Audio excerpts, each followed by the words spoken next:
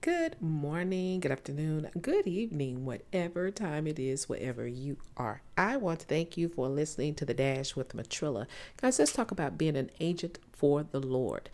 A lot of times people get so caught up in what man may think. A lot of times people are living for man and not even realizing. People are quick to say, I don't care what anybody think. But in actuality, if you watch their actions, listen to the words they say, they are very, very conscious of what someone might think or what man might think. Remember this.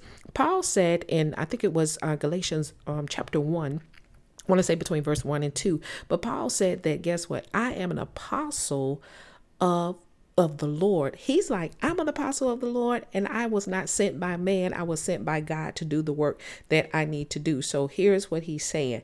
Through the agent, he was not sent through the agency of man. He was sent through the agency of Christ, of God, the Father, who raised Jesus from the dead. That's who sent him to do the work that he was doing. And that is exactly the same attitude that we have to take when we are, at our workplace, when we're dealing with our families, when we're hanging out with our friends, when we're doing anything. We have to remember who called us to do the things that we're doing.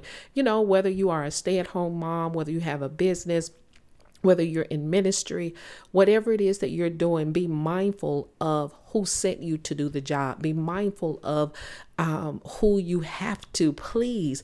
And it is not man. Now, God will give you favor in front of man or, in the company of man. But ultimately, God wants all the praise. He wants you to give him all the glory. He wants to know that you understand who is putting your hand to the work.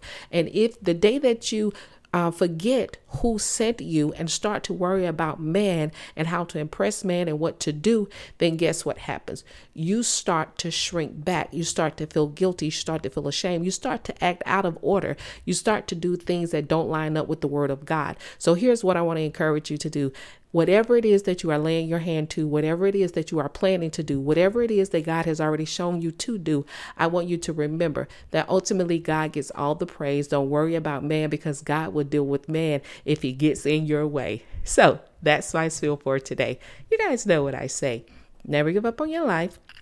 Never give up on your dreams, and never give up on God. And you better know the victory, it still belongs to Jesus. That is what makes you victorious. Y'all better keep up.